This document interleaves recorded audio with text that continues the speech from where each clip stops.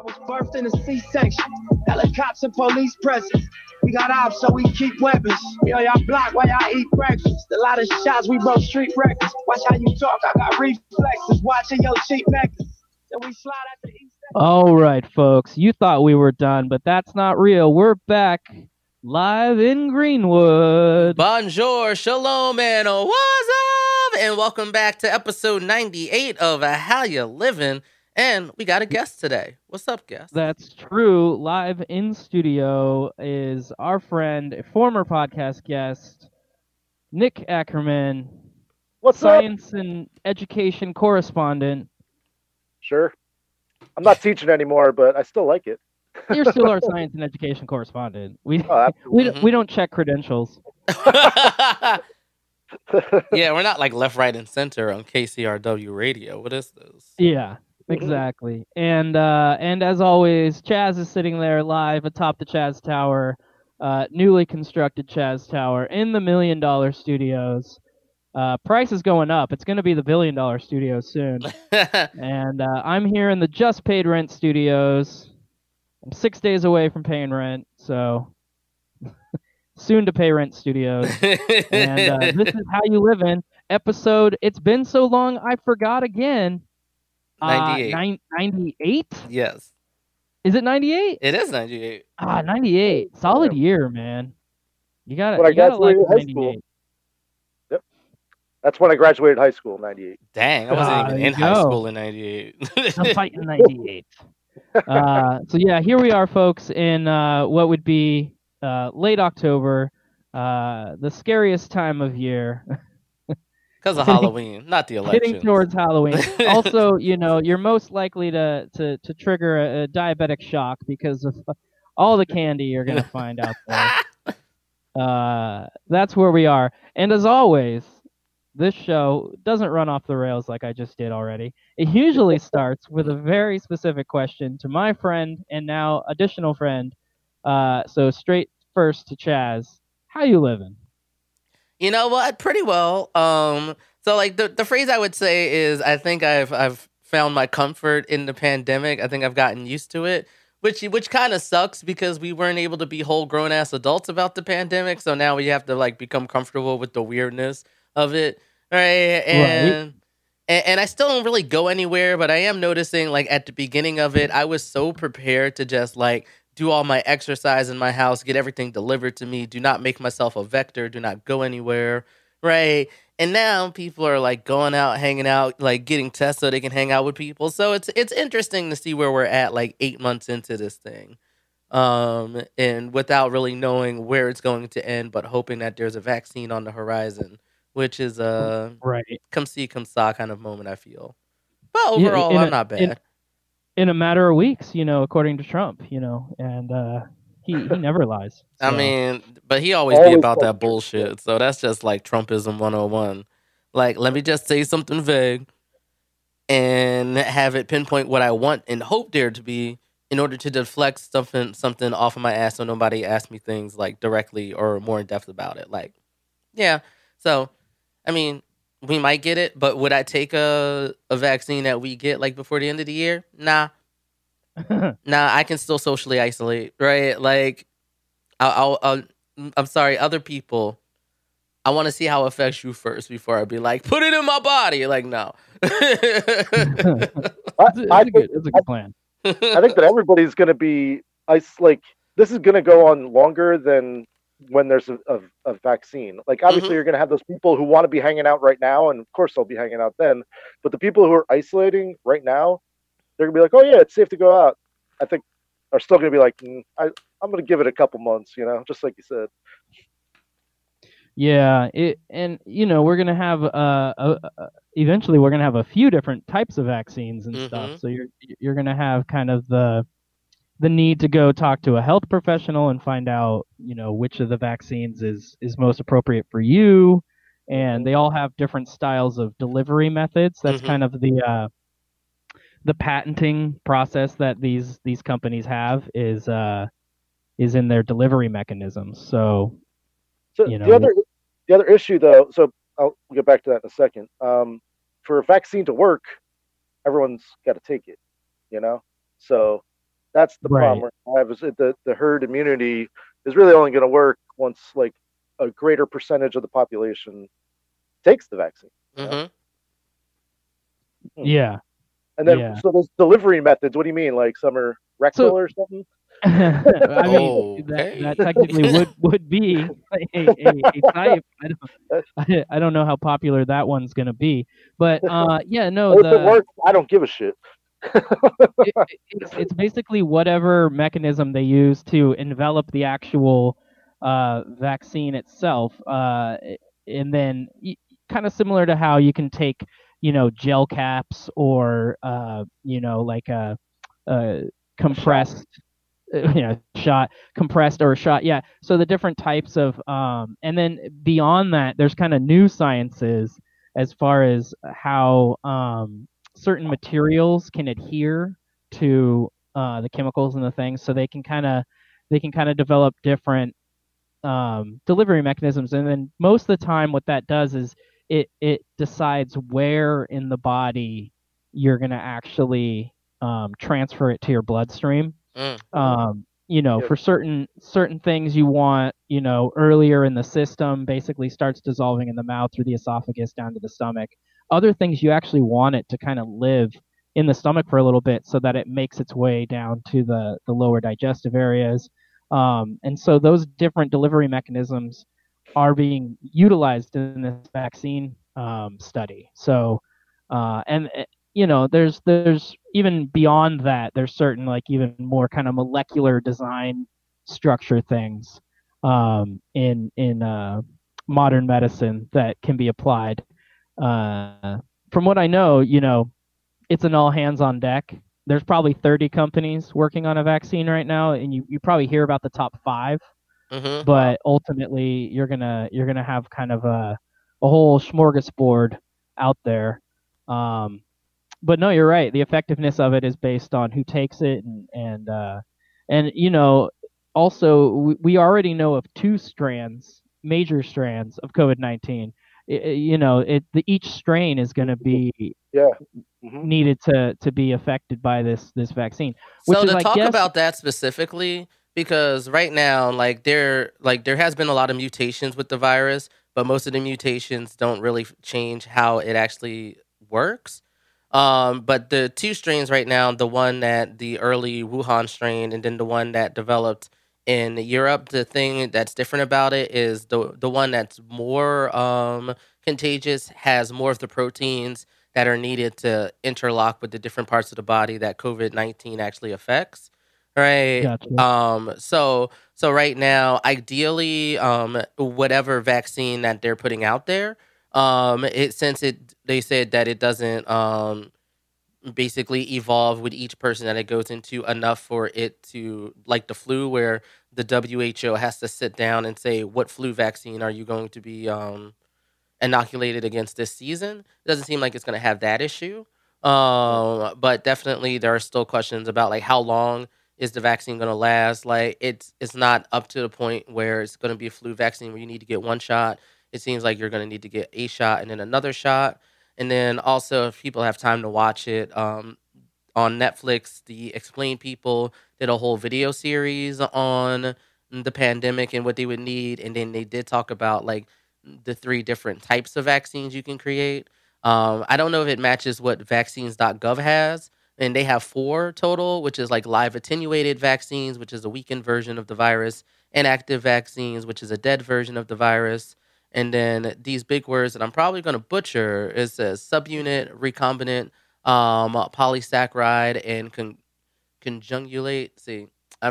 Vaccines, and that deals with stuff like being in the blood, and let me see, or specifically coagulate, probably. Yeah, right. Yeah, and then like and I think the recumbent ones, those I think that's the style of like the flu vaccines. I think those are the ones where we develop in like eggs or something like that, I think. So if I use this website, they give examples. So examples of live attenuated vaccines are the MMR vaccine, measles, mumps, rubella, rotavirus, smallpox, chickenpox, and yellow fever.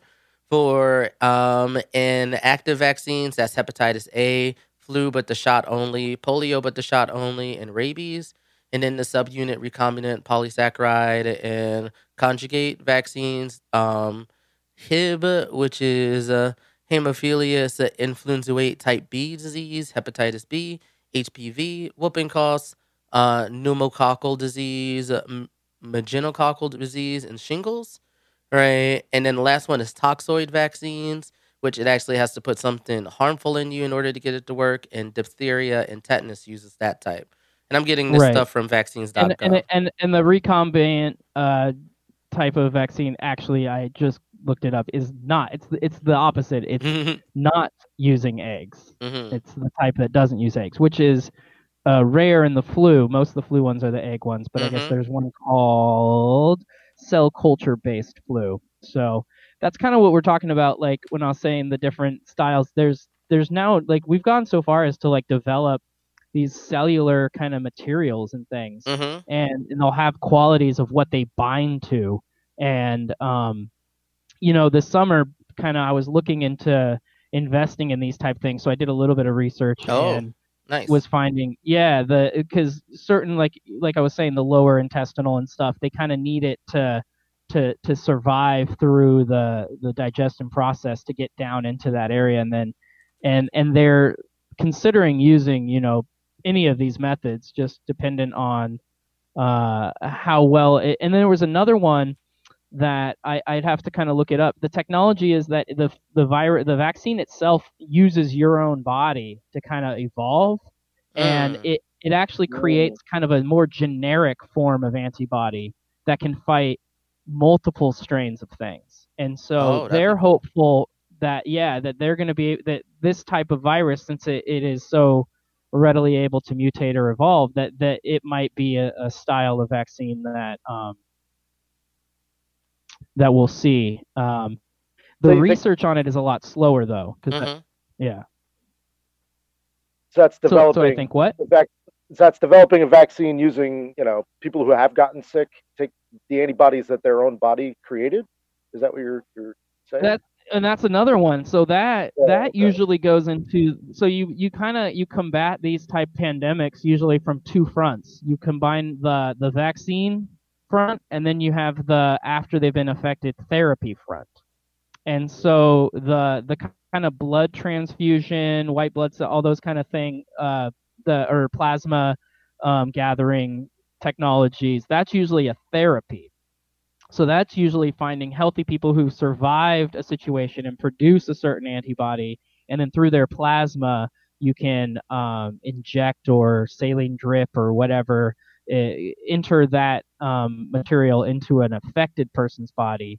And it has had, different effects. It definitely was a technology used against the Spanish flu. The last year, the Spanish flu, that was one of the methods for people who were essentially, it's their last option. You're really dying of lung deterioration and all these things.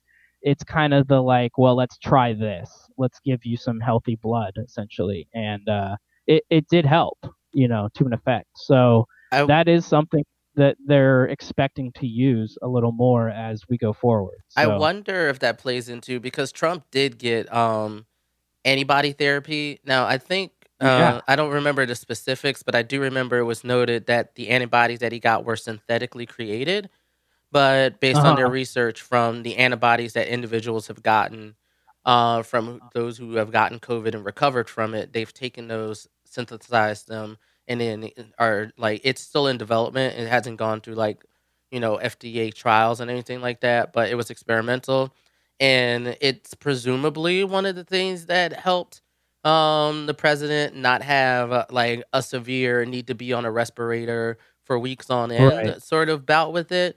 But based on the misinformation and us not understanding when he potentially got sick, how long was the duration of his virus, was he shedding virus, being very unclear about how often he was tested, when he got tested, and if he's tested negative now, because I still haven't heard explicitly that the president tested negative. And so but I mean, he said it. Yeah, we haven't seen it, but he said it during the debates, which we can get to. And actually, kind of in the reflection of the birther movement, let me see those COVID tests. Yeah. You know, Yeah. I want to see the positive tests Mhm. because there's still some conspiracy there, and I want to see these negative tests, and yeah. So, the pandemic, a year that will never be forgotten. Yeah. And it'll be interesting going into 2021. I'm kind of at this point in time, given the nature of this pandemic and what we've been through and what we've seen, I'm 50-50 on whether or not we get back to any normalcy next year. I don't think this is something we're going to live with forever. I do think the Mhm. threat of pandemics is something we'll live with forever. Mhm. But I do think we'll get on the other side of COVID-19 at some point. But I'm starting to wonder if 2021 is not a similar year in how we're going to have to conduct ourselves, just given the nature of this disease or Mhm. infection. So, time will tell. Well, the schools of Seattle Public Schools are officially staying all virtual until January. Liz just told me this the other day, but it's probably going to be all year. You know, so it's all year, meaning to the end of June. Right. Mhm. No, for sure. Right. Yeah, and a lot of places, a lot of the tech companies are also taking Stay like at home. July, August as their comeback dates. And a lot of people are just embracing like the work from home stuff too. So it's definitely I definitely think you're gonna like the status quo that came before, you're gonna see some reflections of it in the status quo that comes after. But like to reiterate what Mikkel said, I don't think it's gonna be 100% of Yeah. what we had previously. By the way, I think I did a pretty bad job as science correspondent because you guys just taught me a whole bunch of stuff. I need to do my research. But you're here for us if we need to remember the order of the planets. So we got you. I can do that. Yeah, no problem. Yeah, Please but don't- do you still count Pluto in your heart, or you're like Kuiper Belt? Fuck you.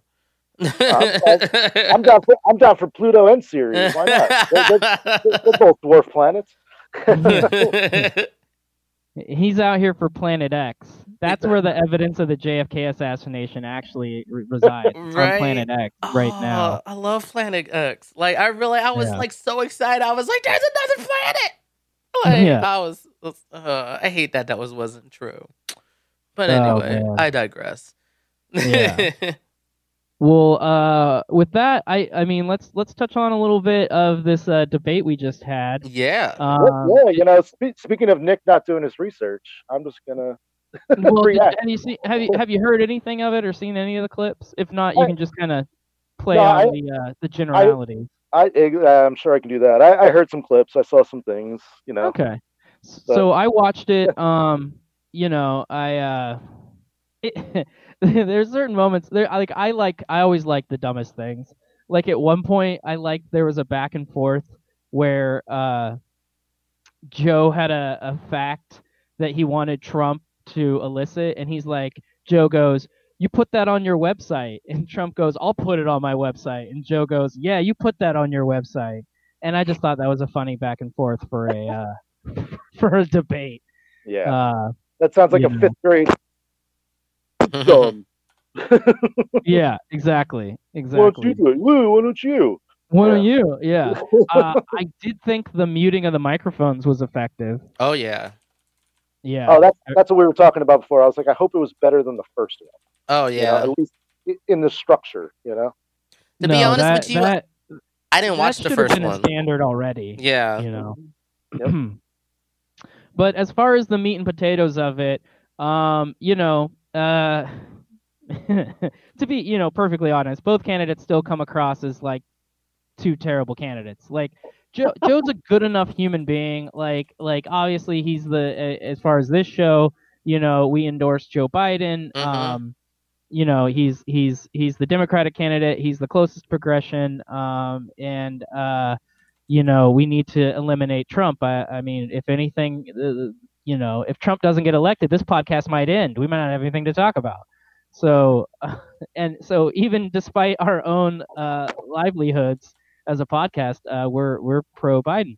That being said, you know, he seems to get drawn into the tornado that is Trump too much, and gets drawn into responding, and then he kind of like halfway through clicks into his message to the American people, and it almost comes off so haphazard where he does the like look at the camera and be like, I'm doing this for you, and like point at the camera like, oh, he's talking to me.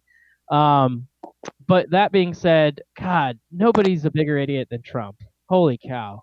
Uh, Agree. I I mean, mean, I think Biden, like, one, I do think, so being somebody who's more leftist, and after like doing this research for like 4 years, I feel like no matter who gets elected, it's time for more like grassroots level centric action, and like actually using federalism to its advantage, and like going through and building state level policies and city level policies that you want to see, the outcomes that you want to see for the America that you want to live in, right? And that's going to matter whether Trump is president or not. But when it comes to like the high level status quo of what federal policies are going to impact the most people adversely, or in a way that'll benefit them, Joe Biden is the person that at least is going to get you to a status quo where you shouldn't be comfortable, but at least you're not going to have the overarching anxiety of what is the Trump administration going to do next that is going to try to affect my life. right. And I think that's the Well, primary reason why you vote Biden in now. But you should never stop being critical of Biden. You should definitely be critical of the Democratic establishment, because they like you. And I don't want to be like they do nothing, right? But like, are they going to put forth the policies of the things you want, or are you going to have more grassroots things? And that's why, like me personally, when before we get back to the debate, like that's why I look at ranked choice voting as the thing I want at a state level, and then looking at probably joining the Seattle People's Party to see what they want to do at the city level, the impact and change I want to see around me. So yeah. right. And getting back to the debate, so yeah, like, I mean, this debate had Trump saying things like wind power is worse for the environment than coal and oil. He trumped the quality of our natural gas. Um, you know, it's he I mean, the most environmental statement he's ever said is that wind power kills birds. So I mean, at least he's aware of that one negative impact of wind power, that it is a truth. It is a problematic for migrating birds, and specifically actually in certain areas bats. Mm-hmm. But yeah, it it was a lot of hearsay from him. He definitely got Joe through the coals with the whole "you've been there for 46 years." So anytime Joe says he wants to do something, he just said, "Why didn't you already do it?" He blames Obama for buying the cages for the kids. Mm-hmm. I didn't know Obama purchased the cages, so I I mean, Obama was the deporter in chief. But overall, we've been reporting on Trump for almost 4 years, and this debate, it was nothing new from Trump. Trump's MO is pretty simple. Trump has his constituency that got him elected by 77,000 votes in 3 states. In order for him to keep his popularity with them, he's always going to do things that signal to them. So when it comes to things like the Green New Deal, the GOP and overall gain a lot of they have a lot of value in Lizzie, natural energy. So like whenever they talk about energy as a generalized statement, they mean oil, they mean coal, they mean natural gas. So anything that he's going to say is going to try to deflect from the step. Like for them, it's if you want to generate energy, you need to use these things. And for people who say, I want to generate energy, but I also want to save the planet, so I want to use these methods. So there's always going to be the dueling there. And hopefully you have the person that can communicate the differences. And Trump is just going to obfuscate and tell lies through everything that he does. But Joe Biden right. at least was saying like, yeah, no, we understand this is killing the planet and we need to move past them. And now the comment on you were there for 47 years and you didn't get anything done. See, what the fuck is that statement supposed to even mean, right? That statement is so broad and bullshit. Like, if you're listening to that and you thought, oh, I can think of all the things that he hasn't done, then you're not being critical of what he's done, right? Because, like, he did pass the crime bill and that's something he did and that had an adverse impact on people that he now recognizes. right? So when Right. he mentioned in the debate that like he wants to take away the drug courts, when he understands that the drug courts doesn't allow for people to like having the right impact of those things, like that was good. Like personally, I think that Joe Biden crushed the debate because he actually said things that were reasonable and actionable. But I think as a leftist, being suspect of what the Democrats are going to do with power, presumably of the amount of like involvement I see from people, from the numbers, and just like my own anecdotal circle places, they're going to need to be held to task. Like if they don't do their shit, you protest, right? If they don't do Right. their shit, you Well, call them out, all right? So, well, and it's the Trump playbook, the Republican playbook is, ignore my mistakes. They didn't actually happen. I don't know who that woman is. mhm, And so for Joe, like you said, to recognize mistakes he's made, not backing away from them, saying, yeah, I was mhm, part of the crime bill, and at the time, the information we had, we thought that we were doing what's right. Now, did he go above and beyond and had certain statements like his super predator statement and things like that? Yes, and he needs to, atone for that. But at least he's recognizing it. And I do have to look at, politicians as a sample of us as people, and we do make mistakes. We mhm, do have problematic opinions, and we do have the ability and capability in society to learn from those things and to then step back the rhetoric and hopefully move forward. I mean, I'm sure he doesn't or appreciate some of the questions he asked Anita Hill during the Clarence Thomas confirmation. mhm. I think he does have, but that's one of the things of having a 47-year service record is there's gonna be speed bumps along the way. And it's whether you pretend like they weren't there or whether you look back and discuss how you think it could have been done and how you want to do it in the future. Mhm. And I think that's what you see in a Biden statement versus a Trump statement. What from the clips did you see, Nick, that what stood out and kind of, or what was a highlight that was kind of broadcast on the internet? Oh, did we lose him? Yeah, and we can't hear you at the moment. We'll have to edit So this part out, but you we'll might have to we'll take check yourself. back in with our correspondent Nick. Um, Oh, so we'll get his idea on it, but it definitely um it definitely had a lot of emotional up and down, and I definitely, I don't know, it operated better. The moderator was okay. She did what she could to what kind of what keep what it makes you say moving. that she was okay? I mean, I don't know. I think maybe it was just the emotion of the whole thing. The debates these days, like I think back to the debates of the past, like, and I remember the Bush Gore ones, and I remember Obama McCain, and like it it actually felt more like two people who deserve the opportunity to run and have actual like opinions gathered from that. Mhm. And I don't know, Trump just changes the whole mood of everything.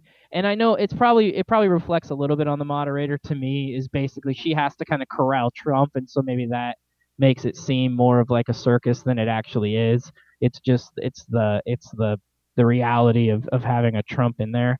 But I don't know. I mean, I guess I don't have any specific criticism for her, but If I um actually do have one specific criticism for her, and that is when, because I think because the moderators are allowed to design their own questions and what they want to ask to the candidates up there.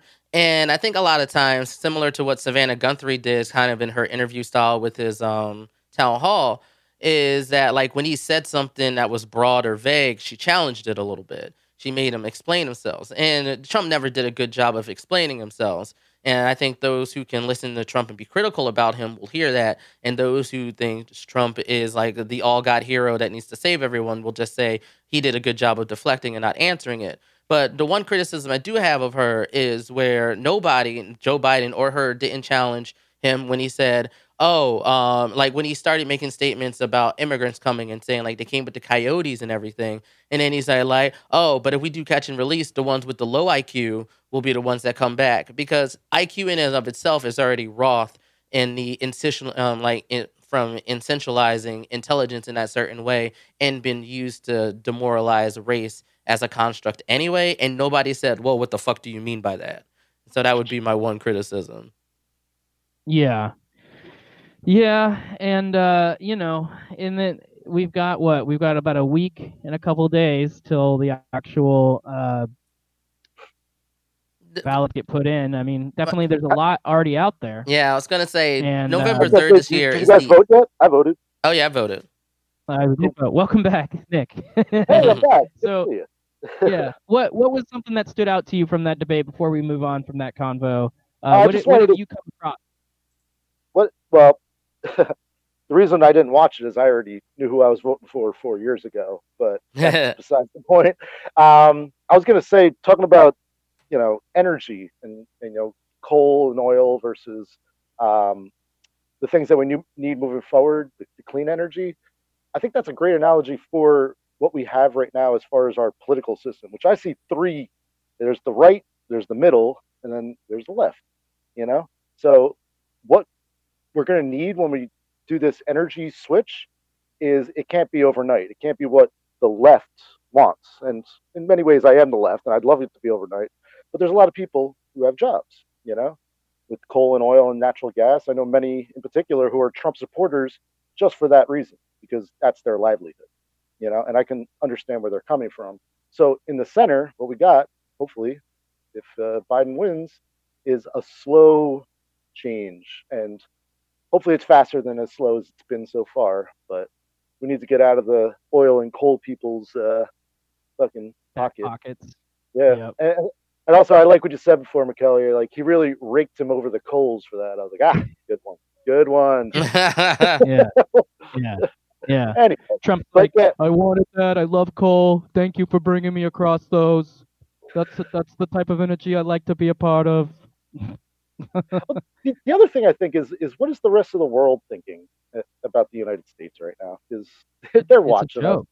Well, that's an interesting question. I think it depends on which country you're talking about. I think if you're a westernized democracy, you think it's laughable. You go, see, these are the guys who are always arguing with us at the UN and always kind of pressuring us to go to these like police actions and skirmishes and wars. And look at them; they can't even keep their own house in order. I do think if you're a dictator or a nation of problematic nature at this time, this is an opportunity. This is a time. Scary. That is scary. Yeah. As well. Wow. Yeah. And I don't. There's a lot of countries that have problematic influence. There's an interesting thing going on in Africa right now with a lot of influence from China. There's a lot of kind of industrial regional investment being made with these kind of propped up governments throughout, the kind of Congo area, Central Africa, and kind of moving up north to Western Africa and stuff is, and it's because China's got a lot of money, and it's kind of not, I wouldn't even say secretly because it's pretty broad based, but it's without a lot of checks and balances that they're coming in and they're taking over gold mines, diamond mines, ore, and they're kind of in the same boat as like Nestle and going in and gathering up property of aquifers and fresh water habitats. And this is a country that ultimately we do need to keep an eye on. And just that whole idea in general of the globalization of our markets and what role does the world have to play in governing these things. I mean, obviously some of these places are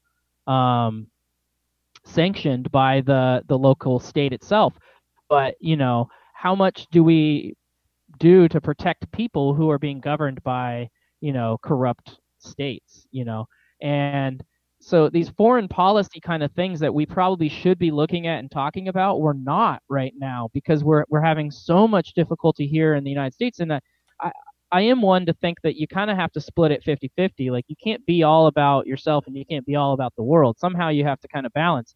And I do think there's been some ignorance on the part of our own problems for a long time. I mean, racism, homelessness, jobs, and kind of the decrease amount of manufacturing jobs and increasing the number of service jobs without actually paying people to be able to go to school and get retrained. Yeah, raising the minimum wage. Yeah, and so all those things come to a head in an election like this, where you kind of do have one party, the Republicans, saying things like America first. And like you're saying, if you're in the coal industry, if you're in one of these kind of downtrodden industries or an industry that needs more reinvestment in order to kind of rebuild, you see a light in Trump. And then if you're somebody who is dealing with racism or any of the kind of social issue problems of homelessness or disease or mental illness or all these things that you might be aided by the programs that are supported by the Democrats, that's what you're seeing in this election, and I think this positive in the sense that we do need to, develop this country, move it forward, progress, get these kind of solutions that are actually long term. We have to look at housing as a everyone deserves it kind of problem, similar to water and clean air. And at the same time, though, we have to have our bright minds and our influential people looking at the rest of the world and being willing to stand up to dictators and problematic governments throughout, because it is only one planet, and as our science correspondent, I'm sure you know that. Absolutely. We're the fifth planet from the sun. Come on. There was a whole show built on Third Rock. Yeah. But yeah, that's kind of where I want our country to continue to fix its own issues, but be able to extend. I don't want that authoritarian colonialist kind of style of going around globalism, but I do want us to be able to address some of those problems. And I think education has a lot to do with it, and I think employment and activity, and I mean, as far as our nation building credit goes, I think we're 0 for like 30. So obviously the current techniques that we're using out and about, putting our military as the first people is not a good method. True, but we love our dictators. Like, we prop up dictators all the time. Like, that's an American thing. Yeah, the fact that I have a quasi version of one here isn't that odd when you think about it. Right. Yeah. And anyway, I mean, that was kind of that kind of dualistic nature of what I think our role is in the world. I think it goes a lot to like what I did personally in school. I studied politics.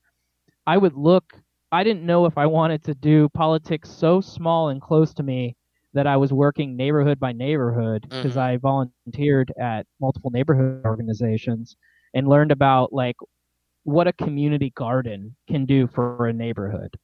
Putting a bulletin board on the corner of a well-traveled kind of intersection, what that can do for communication. Opening a rec center, having an annual block party. These kind of things are small and easy to produce, but they can have lasting effects, and they can create a better kind of identity in a community.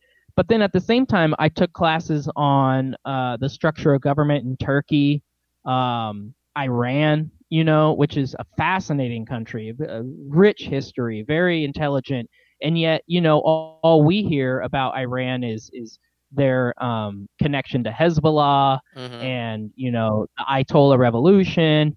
And there's a lot of nuance to the reality of Iran and countries like Turkey, and so in that sense, like, I myself am the problem of America. Like, how much can I focus on my community but also my world, and where do I put my energies? Yeah, I think the question you have to ask there is, what outcomes do you want to achieve? Like, and what outcomes do you want to achieve moment to moment? What outcomes do you want to achieve short term? What outcomes do you want to achieve long term? Like, right now, because we haven't really touched on the fact that like RGB died, and now we have Amy Coney Barrett coming in to make a 6-3 on the Supreme Court. But the Republicans have been putting in the groundwork to overturn Roe v. Wade for the last 40 years. They knew what outcomes they wanted moment to moment, short term and long term. And I can't say that a lot for a lot of other political movements, right? Like they were actionable, they were focused. They know we need to take over the small places and then we need to take over the big places. They knew how to grow a small thing into a big thing, right? And now we're ending the end of that. And I think like as a type of person that likes to model systems from people about what works and what doesn't, what things about like the Green New Deal do we need to do moment to moment? Like right now, I think that like we're not going to get manufacturing back, and I don't think we'll ever get to a point in America again where manufacturing will give you the ability to be one person in a home that can take care of the entire home. We're not there, but I totally understand why people who relied on that being in their status quo in the 70s, 80s, 90s, and probably part of the aughts want that back. But this is where with the Green New Deal, we need to say, okay, if you had this job in this economy, what job can you do in this economy? So like when it comes to, we know that coal plants are, or like coal mining things are closing down left and right, but they have decimated those mountains and decimated those areas, but we need people to close those things, right? So as a part of the Green New Deal efforts, the individuals who have worked in coal mines could also probably be the individuals that help close them up and help rebuild that environment to allow us to use that space in the, like, you know, in 15, 25 years as it would take time for that ecosystem to rebuild itself. But that's one of the things we would need to go forward. So I think the Green New Deal has a messaging problem, but I know because I live in like privileged Washington on the west side of things where I don't need to worry about like if desertification would happen on the east side of Washington or like, you know, any of those things where if they like, because a lot of the jobs there of like growing weed and making wine and other maybe more industrial efforts, you have to find a place for those individuals in the Green New Deal. And I do think it does exist. But I think that I have to get more information on how we can communicate that to them. Because right now we do live in a society where the only way for you to really generate income is have a job, be self-employed, own a business, or invest. And I do think we should move to a society that moves away from that. But that's definitely a long-term goal that needs to be broken down in actionable moment-to-moment steps that we need to see, like, what do we need to do first in order to get rid of, like, a system where the only way that you survive is to have a job? And where do we do to get away from a mindset that says the only way to survive is to have a job, right? Like, but like until we do have that transition moment, like Nick said, like we're gonna need to figure out ways about having like jobs that not only pay livable wages but thriving wages. That way, if you do want the economy, at least in the short term, to be about the total overall consumption of individuals in the exchange of goods and services between those individuals, you're going to need to make sure that people have enough money to do that. And right now, not enough people have enough money to do that. It's true. And before we get into our end of our topics, my interruption, kind of playing on that about livelihoods, thing that COVID-19 really took a bite out of is, and I kind of mentioned a little bit in my community speech there, the good old fashioned open market, farmers market. Do you guys like farmers markets? I do. Love them. Yeah, they're great.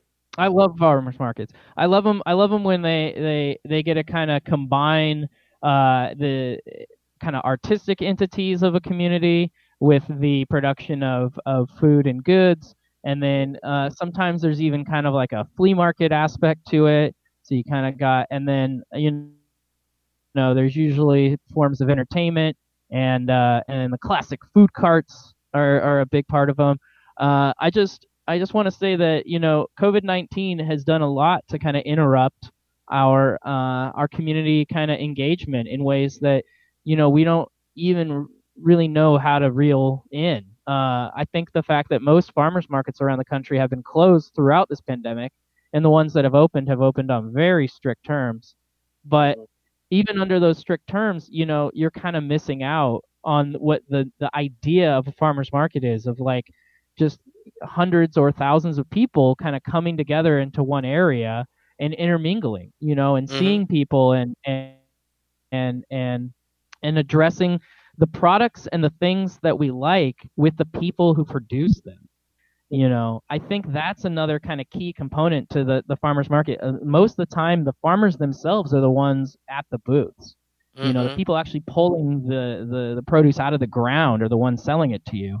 And that disconnect that we have in our modern world is a big problem. And I think, once COVID's gone and we can get these things open again, I think you're going to see a sense of like resurgence in people going to those things. Just being able to go outside in a group of people, but also being able to reconnect with these kind of local community based events. And so just to kind of like take a few moments to discuss the positives.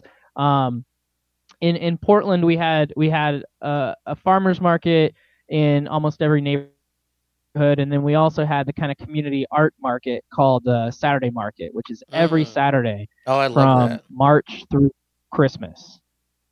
Yeah, and it's great, and it's a collection of booths that are reasonably priced. Here in Seattle, we have the Fremont Market, which is a merge of a farmers market with an art market, and then even does have a little bit of a kind of a flea market, bargain basement atmosphere.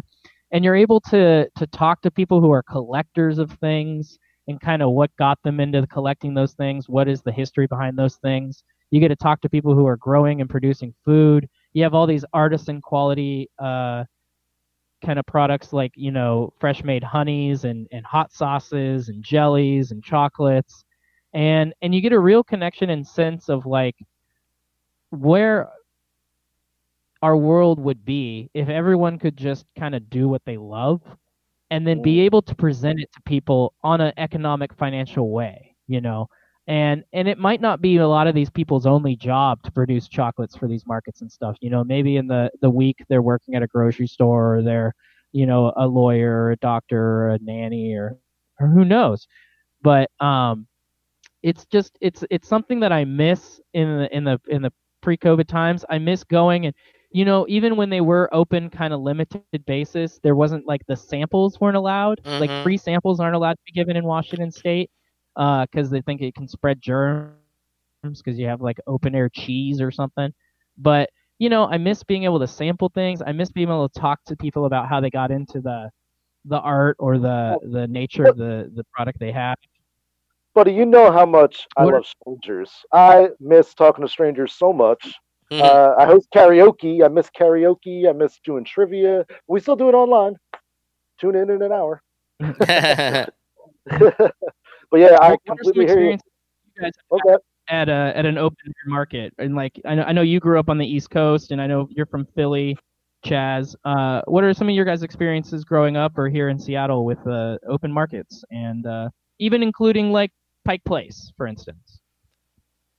Yeah, because like in Philadelphia, we had Reading Terminal Market, which was kind of like an indoor version of all of that. Like people. Like there's a lot of craftsmen there. There's a lot of different esoteric and a lot of like different, I guess I should say, foods that come from different areas and different cultures that were sold there as well too.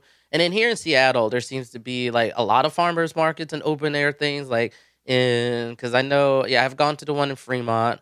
I know there's one in Ballard. And then there's also, I guess, kind of to piggyback on that too. I miss. Because I plan to like go out a lot more and start trying to meet more people in the summer. Because that's like when it's a good time to like go out and like if you want to like go out on dates with people or you want to have like large outdoor things. I was like the summertime is when you should start that because a lot of things you can do are free and you can learn a lot of things. So that's what I miss. Like and I guess like also going and seeing like the seafood fest in Ballard and seeing all the different seafood that people make and all the things that you can do in terms of that, or being able to get like fresh produce if I want to try to find a new meal, like with like green beans and then I swear, I don't know what happened with the Rainier cherry season this year, but I swear like usually it lasts 3 months and it was like a month and a half. I bought 2 bags and then I was like, where the fuck are my cherries? Anyway. The apples are looking good. What are your experiences in the open air markets, and what do they have back in Jersey? Well, that's what I was just thinking about. Like growing up, like again, I'm one of 8 kids, so we didn't really go to too many farmers markets. It was like we just need to get shit in bulk, Mm-hmm. and we need to be able to get it up. And like farmers markets are like, we also did a lot of frozen stuff too because Mm-hmm. so farmers markets, I loved them, but it didn't work for our family because we'd have to cook all those fresh ingredients like that day, Mm-hmm. you know. But anyway, when I came out west, oh boy, I like had a reawakening in many ways. Mm-hmm. Like to think I became woke. And one thing was supporting local businesses, rather than the big companies. Um, so that's really cool. And there was this one farmers market I went to where they had live music going on, Oh, and nice. this guy was just playing the Crosby, Stills and Nash song, and I was like, well, you can't do that song solo. So I just jumped up there with them and sang the harmonies. At least the best I Nice. Yeah, that's something I would do. well, there you go. Nick, to support your small business or impose himself on your public performances. Yes, exactly. No, he So was what down. we're saying is we never take Nick to folk life then. Yeah, but I mean, you are right because it's Crosby, Stills, and Nash, and then even beyond that, it's Crosby, Stills, and Nash and Young. So I mean, Yeah. what are you going to do with one guy? I mean, Yeah, and you got to which one are you get gonna something pick? in there. Yeah, I don't know. That's my part. I never stay in my lane when it comes to harmonies. Liz always says that. Like, I'll be Crosby, Stills, Nash, and Young at the same time. It doesn't sound. Well, Oh, so goodness. shout out to our local artisans and the hardworking farmers that produce our food, and shout out to you people restricting Chaz's cherries this year. He's got your names and numbers and he's looking for you. Not really. I look forward to going back to farmers markets, supporting not only local businesses but kind of micro local businesses, Mhm. families. And intermingling, like you said, people watching, seeing strangers, and then I liked what you talked about at the Reading one, the exposure to different cultures, Mhm. even if it's just through food or through clothing or music, that intermingling, that diversity of thought and art, yeah, it's really important. And so I in these dark COVID times, I look forward to the reawakening and the times that we can spend in those open air markets. All right. Well, Chaz, we're coming down the stretch. What are some other points and things you wanted to make prior to our election day in 1 week? Like one new concept that has been coming up with voting this year that I actually hope continues on and for voting to come is that like voting, like usually there's voting day like on November 3rd or November 4th or whenever the second Tuesday, or I guess is it the first Tuesday in First November comes up. It's always like that's the day you go vote. And I remember back in 2016 there was a lot of people who were like, oh no, I couldn't vote because I had work, or I didn't vote because I was apathetic, right? But or like after like about 4 years of doing this, like just like go out and vote, but don't be apathetic. Like it's not like right now. I feel like when it comes to political avenues, because I believe because we weren't really taught to talk about it when we were younger, and we wouldn't really talk about like what outcomes we want for ourselves, our community, both like our local community. It could be our neighborhood, it could be our city, it could be our state, it could be the whole entire nation. But I hope now that we see like what a person can do when you become complacent about all like the inner workings, like the corruption from our politicians, not taking the time to vote out our senators that have been in office for 47 years, like Joe Biden. Not in how many local elections go unopposed, right? But I hope after these 4 years, and at least what I see from numbers of like how many people have done early voting, how we've expanded early voting, and how that's happened, that we make sure that people maintain their political engagement that they're having right now, that you do look and say like that you, like I've said before, have a political platform, that you put focus and effort into getting out there. Now, I want to say I don't care what that political platform is, but I do care if it like is in opposition of what I want, because what I want is principally ultimately more utilitarian, and I want it to be principally based on what I think will allow humanity to thrive for years to come until we get the ability to be a spacefaring community in order to outspace the, I guess, the destruction of our planet due to our yellow sun becoming a red dwarf. All right, if I'm being real about that, right, and the things that we need to do to get up there, but it starts with like renewable energy. It starts with changing the mindsets of people about like what does like, because I look at this whole entire system now and I go like, yeah, Monday to Friday, 9 to 5, I'm working from home, but I know that I have to put X amount of hours in order to get a paycheck. And then society tells me that I'm supposed to take this money and then give it to other income generating engines so they have jobs for people that they are employed. Like, and I'm like, is that the best use of the human condition? Like, who the fuck thought this was a good idea?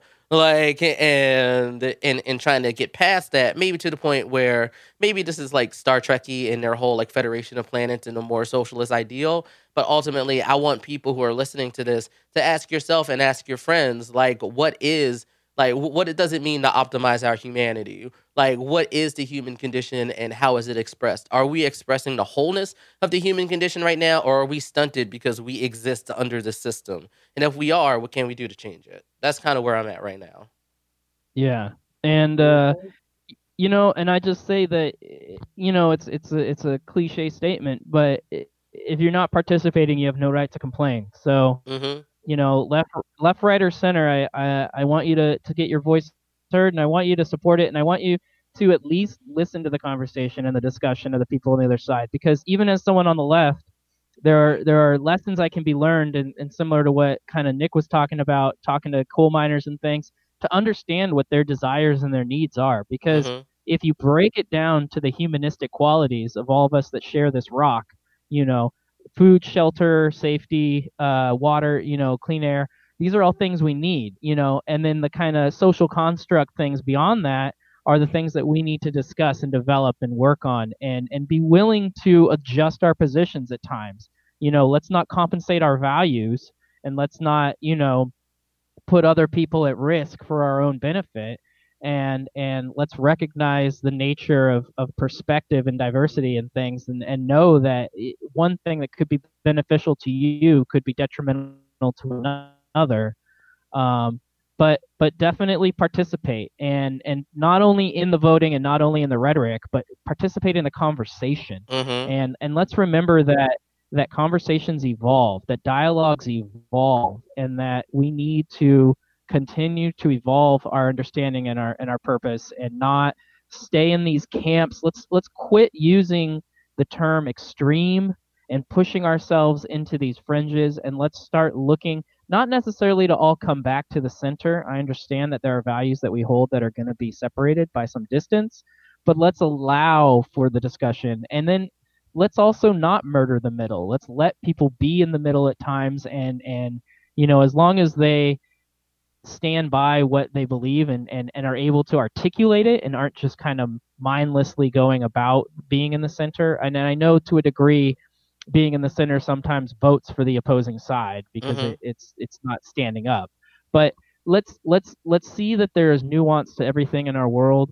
And going forward, as this is our kind of pre-election episode, participate and don't hate. Just because someone has a different view and maybe they vote for something that you don't believe in, don't hate them for that, but listen to them and hopefully get into a constructive dialogue where maybe, just maybe, and like Nick was saying, not in such drastic terms like tomorrow, let's make change. Let's work on change. Let's work on getting this in the direction that we need. And to your point, ultimately, yeah, let's work together so that we can recognize we're all one planet. We need to become spacefaring. We need to get some of these minerals from these asteroids in an efficient way. We need to populate the moon and the Mars and not destroy it in the way we destroyed our planet. And we need to kind of experiment with pushing beyond our boundaries. And maybe, something I've said multiple times on this podcast, you never get an astronaut or cosmonaut or anyone who's been to space returning and not seeing the planet as one. They all have the same perspective when they're up there, which is, holy cow, everything is connected, everything is one, the system is just one, it's a balance. It isn't these tiny little invisible lines that we draw throughout, continents to create nation states. It's all one system. And every single person, if we could experience that, if space travel became as easy as a cross-continental flight, I think you'd see a difference in the perspective people had about what the world is and how it affects everybody. So I'm going to jump off my soapbox. Yeah, well said, brother. No, that's good. But hey, Nick, we appreciate you, man. Thanks again for coming on. Sorry it's been so long. Can I say one last thing before we go? Yes, sir. Nope, sorry. Cut his mic. No. No.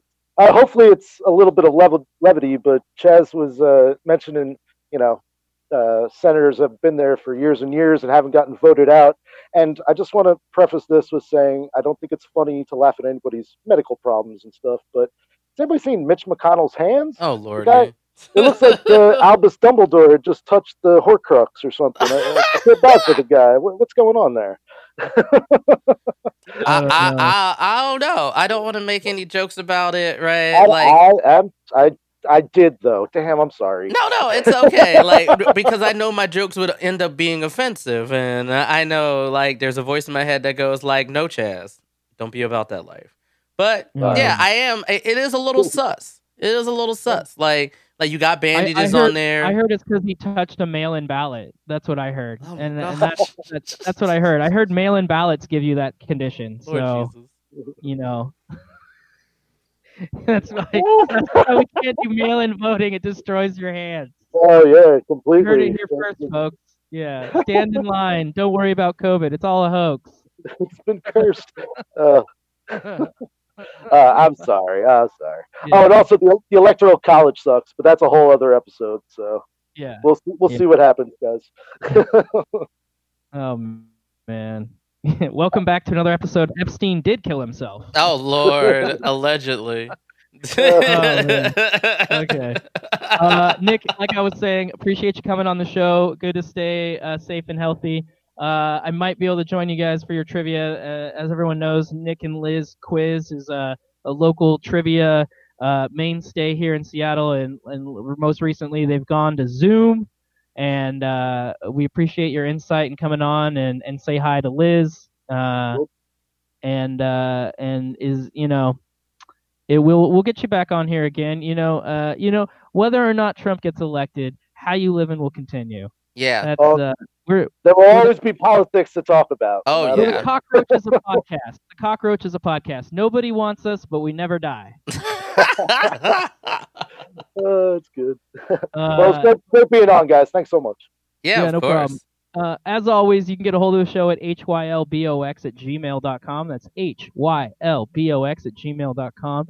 The email box for the show. You can get a hold of me directly at ctownmayor. That's SEATOWN at mayor. ctownmayor at twitter.com because I'm keeping track of the municipality on the coast. Chaz, how can they get at you? You can find me in the social media accounts that I really never post on at ChazBaz on Twitter, ChazBaz on the TikToks, and also ChazBaz on the Instagrams. Or if you want to watch me be silly and play video games, you can always see me at fb.gg/ChazBazGaming. But other than that, if there's one thing I can leave you with that I learned recently, I know a lot of times we like to ask people why, because we want to know what happens, but it's not really effective to ask a person why when you want to get to the bottom of a problem. So the next time you want to ask somebody why, try a what question or a how question instead and see what happens. Anyway, that's my soapbox. Exactly. Appreciate you, man. Sorry it's been such a long break for us. Probably our longest in our 4 years. Appreciate doing this podcast with you, man. We're going to be on our 4-year anniversary here in 2 months. Yeah. And you're looking good, boy, and I'm glad you ain't got that COVID. I mean, I'm doing my best to stay safe, which is hard because we'll circle a day in spring of 2022 to get together and do this live again. Much love, Chaz. Much love, Miguel. With that, we out. Peace.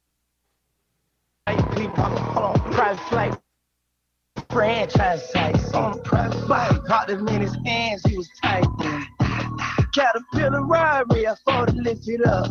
I went on the stand, told the judge, pass my cup. Hey, ran up 20 million, told the devil, keep the love, keep the hope.